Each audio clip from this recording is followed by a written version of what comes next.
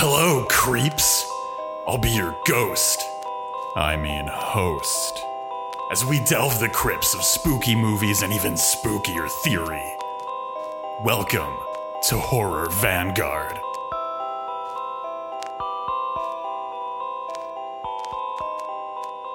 Welcome back, listeners. Welcome back to beautiful, forested Twin Peaks. Smell those Douglas firs. I am one of your co-ghosts. I am Log Lady Ash today. I'm going to be Log Lady Ash, joined as always by... a special investigative podcaster. It's John. How are we all doing? We are alive and well, here continuing our Twin Peaks Season 1 retrospective with Episode 1, Traces to Nowhere. So do you want to... I suppose the thing to do would be to kind of set up where do things stand at the beginning of this? After the pilot, where are we? So this begins to introduce kind of our extended cast of characters here in Traces to Nowhere. Coop is now staying at the Great Northern Hotel. The investigation is underway.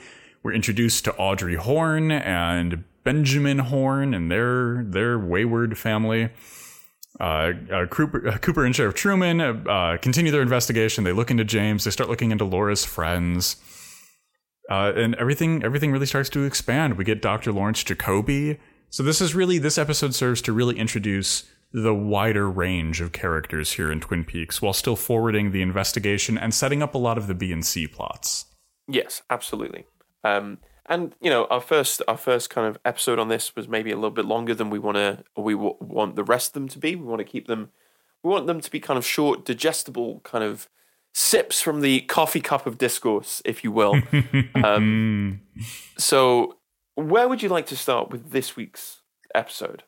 Well, I want to start where every Twin Peaks episode starts, and that's with the Log Lady's introduction. Absolutely. There is truly the art of précis right there. Just chef's kiss, phenomenal.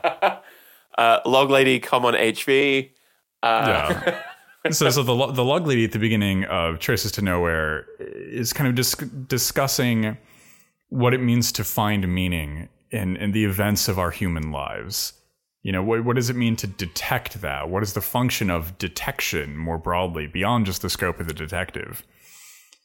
And I think that is such a huge tease for Twin Peaks, right? Because this is a show that invites so much of that. It invites so much of this work of discovering meaning and looking for answers from everywhere from the basic plot of Cooper and Sheriff Truman investigating a murder mystery all the way over to these larger metaphysical questions surrounding the Black Lodge and its inhabitants and the greater like extraterrestrial, extra-dimensional and metaphysical mysteries that go on here. Well, yeah, precisely. This is the problem of the police procedural, right? The police procedural is a kind of disciplinary discourse, right? It is the entire purpose of it is to go, even in the very midst of kind of chaos and disaster, the world is at core fundamentally explicable, right? You can track the causal chains of agential capacity back to find the quote-unquote guilty person. And they can be safely excised from the social body, and kind of the norm or order or justice can be inscribed upon that. And I think the great advantage, the great kind of strength of Twin Peaks is it goes, actually no, because human beings, human psychology and humans on a kind of existential level are so much fundamentally much weirder and much more interesting than that.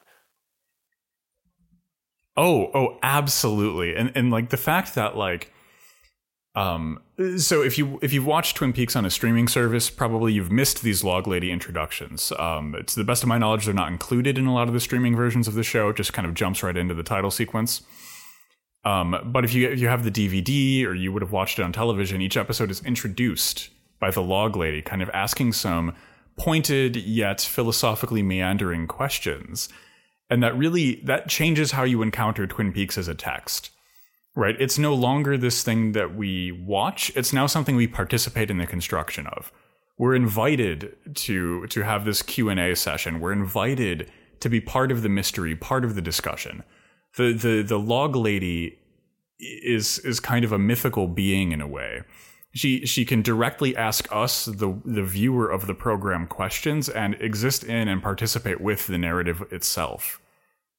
Right? Like we are in so many respects the log in her loving arms, you know, like being carried through the sequence of events in this. And it adds this ludic element, right? It changes the relationship to the text, you know. Oh God, I could talk about the log lady forever. I could do a log lady series. I mean, precisely. And in a way, I sort of like that some people won't have that experience. Because we're talking about it, you immediately, the people who haven't seen those introductions will go, what are you all talking about? Right? It raises the question immediately. There is a specter haunting Twin Peaks. The specter of the log lady. And this is like a lot of the times when, like, you know, my favorite character is the log lady. She adds so much to this, and it's because of these little extra elements. Because without these, like, the log lady is a very much, you know, tertiary, almost background character. But when you realize that, like, the log lady is the first person you see every episode, the log lady defines each episode and kind of guides you. Like, it fundamentally shifts how we look at Twin Peaks. I think in many ways it sort of just clarifies a lot. You know, if the show comes off as too weird, it's because you haven't. We're conditioned by the generic structures of television to treat each text in a certain way. That's the whole point of genre conventions, in a sort of fundamental way, right? Is to condition the audience to responding or interpreting a text within a given set of pre-existing hermeneutical frameworks. And yes. the problem of Twin Peaks, quote unquote, is that on a personal, subjective level, the content and form of the text create friction with those implied hermeneutic schemes that we are kind of preconditioned to approach television with. And I think the advantage of the log lady is to kind of shatter them, to go, actually, no, you think you're watching something. You think you're watching a predefined, easily comprehensible text, right? You're watching a soap, you're watching a police procedural, but actually you're being drawn into something which is both of those and at the same time neither. It's not even a TV show, it's a game. Like the function of the log lady, you're absolutely right. It is shattering genre formulations, not even intra television as a televisual media with its own conventions and its own kind of technological relationships to culture, but media in general, right? Like this is changing what Twin Peaks even looks like. Log lady. Oh dear. Shall I lead us on to the next topic? Please do, my friend. Please do. Excellent. So one thing that I like to talk a lot about in the context of anything David Lynch makes, or is related to, or has creative input behind, is mundanity. Right? I think that for as much, and we talked about this in the previous episode, or touched on it rather, but as much as David Lynch is a master of surrealism on a conceptual level, which I would agree with and not argue at all, I think that David Lynch is also just a wizard of the mundane. Right, and is able to control mundanity in such a way that almost it opens us up to the surreality in the mundane, which I think is really important, right? Yes, let's talk about the gothic re-enchantment of small town Americana, because that's precisely what I think you're driving at, right? Which is this completely constructed idea that the ordinary is boring. And this is not the case. Like, every single moment of existence, every single kind of like microsecond that our consciousness sparks into webs and rhizomes of innumerable complexity is compellingly weird. And I think I completely agree with you. I think what's incredible about Lynch is that he takes that weirdness seriously, and in what is too often written off as the mundane in a pejorative sense, right? You go, oh well, that's yes. People are very, very dismissive of the mundane, but actually Lynch takes it phenomenally seriously, and goes like in those moments like of domesticity, of going to school, of going to work. Every moment is this kind of cornucopia of potentials, right? What could happen to you? And this is a classic thing about the ethics of horror, right? Everyone has had a kind of ordinary day that gets shattered in an instant by a phone call, right? Yeah. Like something happens, you see something, you hear something, someone that you love, or maybe even yourself, you fall ill, right? The world kind of snaps apart. The very ordinary stuff of life is suddenly revealed to be very trivial. And in the mundanity, you kind of come back to it with this sense of actually, life is far, far weirder than we give it credit for. Absolutely. And I think so this episode does this really brilliantly, right? Like we're introducing serial killers, occult mysteries, death of loved ones, deaths in the family, these metaphysical and ontological questions about what we are even doing as humans in this endeavor on this planet. And at the same time, Coop is just ranting and raving about getting Albert getting lunch at the Lamplighter Inn. Sheriff and Ed, the sheriff and Ed are talking about Ed having an affair. Okay, like there's a lot of drama in there. Donna Hayward is talking with her mom about realizing that her and James are in love. Benjamin Horne's affair with Catherine from the Packard sawmill, and the sheriff's affair with Josie, all of the mundanity keeps ticking. And it's not that those things are separate from these massive, jarring, cataclysmic events. They're not separated from the divine and the mysterious and the horrifying. They're constituent elements of it. Yeah, precisely. This idea that there's a kind of split in the show is completely kind of incorrect in my opinion. The show is entirely integrated, and this is why the kind of theme of the episode really is all of this mundane duplicity, because we are phenomenally self-deceiving. Right, mostly because if we want to approach this in a kind of psychoanalytic way, we're incapable of actually admitting our desire. Right, the whole point of psychoanalytic therapy is not to get you to stop desiring; it's to get you to be okay with admitting the things that you want. Right, or the thing that you want is never really the thing that you want; it represents something else. Right, it's not necessarily about the affair; it's about what does the affair signify. Right. Absolutely. Desire is always desire, the desire of the other. What is it that you have learned to want? And I think that one of the really great things about this episode is the amount of time it takes to go, no, everybody does this. It's one of the basic conditions of being human is being forced to reckon with the inability of ourselves to reconcile with the things that we actually want. Right? That's the whole point of these affairs, right? You are in a certain situation. The other represents not just your attraction to the other, but they represent a kind of escape from your current state. Ed, I think, is probably the kind of paradigmatic example of this, right? Yeah, absolutely. Ed is a great example of this. We've also got Donna and James, which are in a lot of ways kind of mirroring what's going on with Ed as a character. And at least Donna is able to admit it, right? It's a very difficult thing to admit because it's riven with a lot of guilt and not at all surprisingly a lot of grief. And I find that scene between Donna and her mother kind of actually really quite moving. This idea of going but moving because it's about being able to admit what it is that you want. I think is extraordinarily powerful, especially in an episode where literally almost every other character has been incapable of doing that. Right? Yeah. This episode is defined by all of these characters having desires that to themselves are occulted. We talk about the Black Lodge, right? And all of the characters therein as being the mystery of Twin Peaks, the source of darkness, the evil presence in the woods. But all of their desires are straightforward. They're non-human. They don't have the hang-ups that we have. The real darkness that's cutting rifts through Twin Peaks that's driving all of this is the fact that no one can come to terms with what they want in this life. Yeah, precisely. And every single one of them is just eaten alive by that. Yeah, absolutely.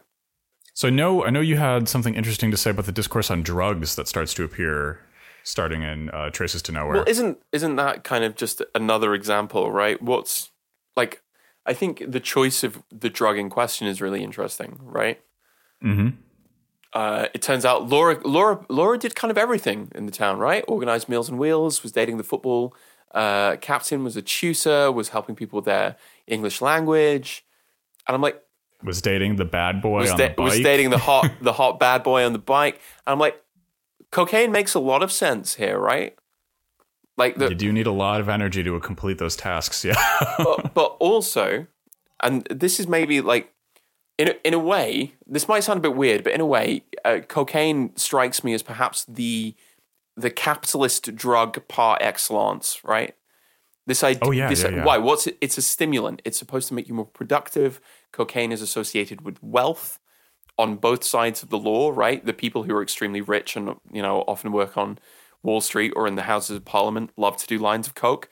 It's think about Noriega or the other kind of infamous drug dealers that kind of get glam. Like, it's about wealth, it's about power, it's about productivity.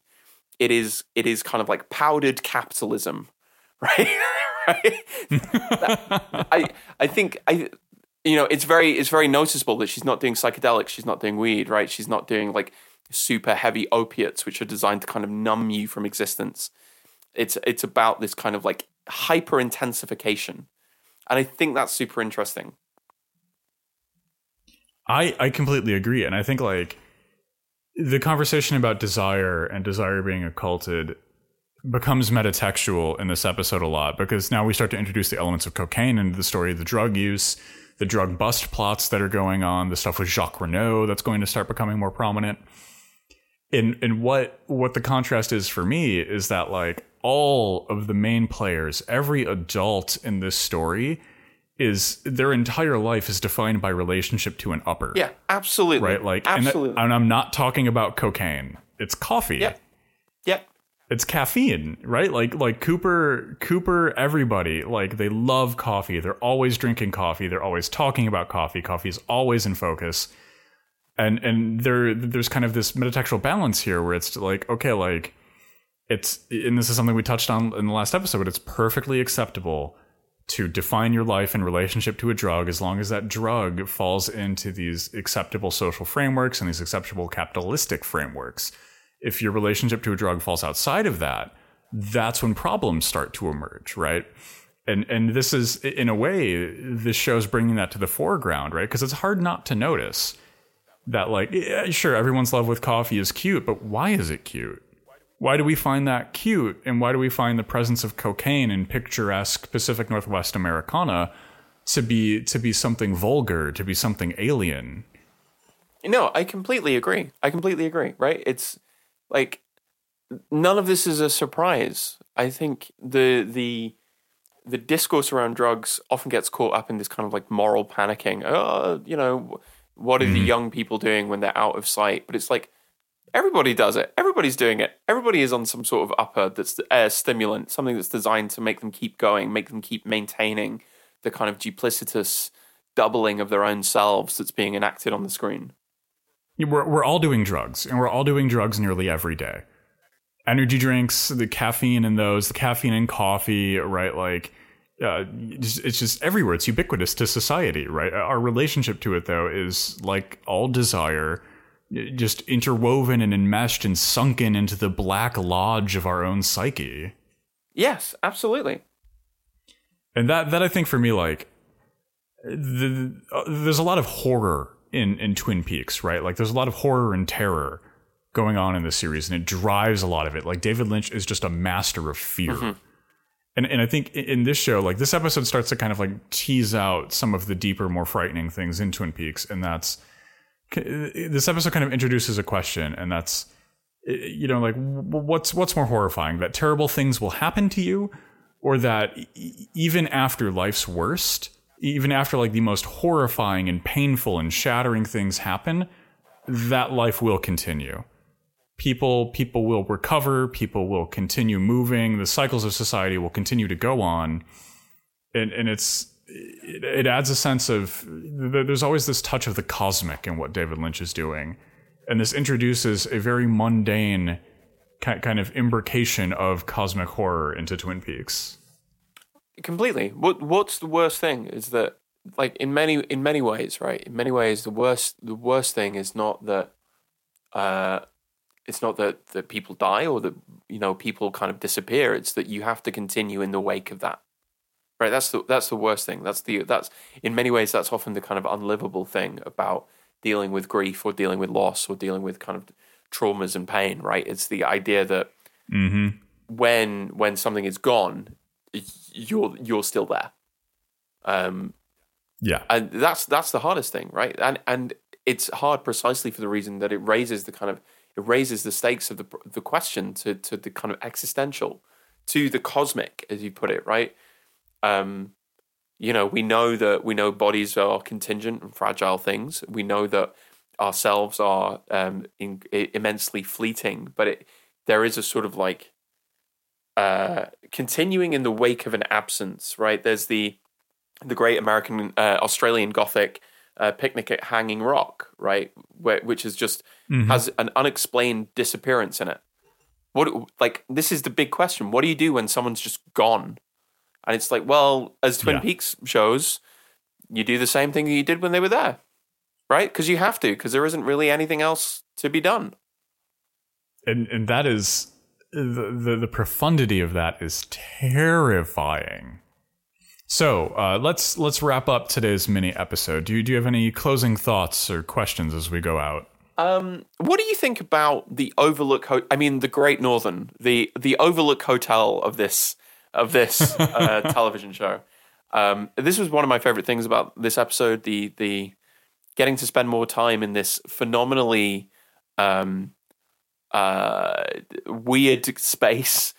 Cooper is constantly talking about the need to find somewhere cheap and affordable, somewhere with a bed and a television, and it's so strange that there is, in a place that doesn't seem to have a huge tourist trade, there is also this enormous hotel. There's something so kind of like incongruous about this. What about you? I mean, like I've always found the Great Northern, besides being in a certain respect aesthetic goals for interior design, to be a truly menacing place. You know, it's the home of the Horn family, and they are like some of the most creepy and terrifying and jarring characters. Especially Benjamin in particular and his brother. Awful. But it's also like awful people. Yeah, the Great Northern, it's where we watch, you know, Leland Palmer start breaking down. Like so much like really gutting emotional stuff happens at the Great Northern. And I think it's also the site of like a land grab. But Benjamin Horne is trying to buy up Twin Peaks and turn it into an investment property, right? He is the Grim Reaper for this small town, right? He is the reason why no homes are going to be affordable in Twin Peaks by the time we get to our generation, right? It's the Benjamin Hornes of the past that drove us to the damnation we face today. And like, what is the Great Northern if not a lodge? It's literally a lodge, you know, and we need to look at it with kind of the same kind of energy, the same frameworks, the same ontologies and hermeneutics that we used to discuss the Black Lodge and the White Lodge. I think that's a great place to wrap it for the first proper episode of the show. And then join us next time as we move on to the art of Zen, or, of course, how to catch a killer. We hope you've enjoyed the Dread Discourse. Until next week, stay spooky.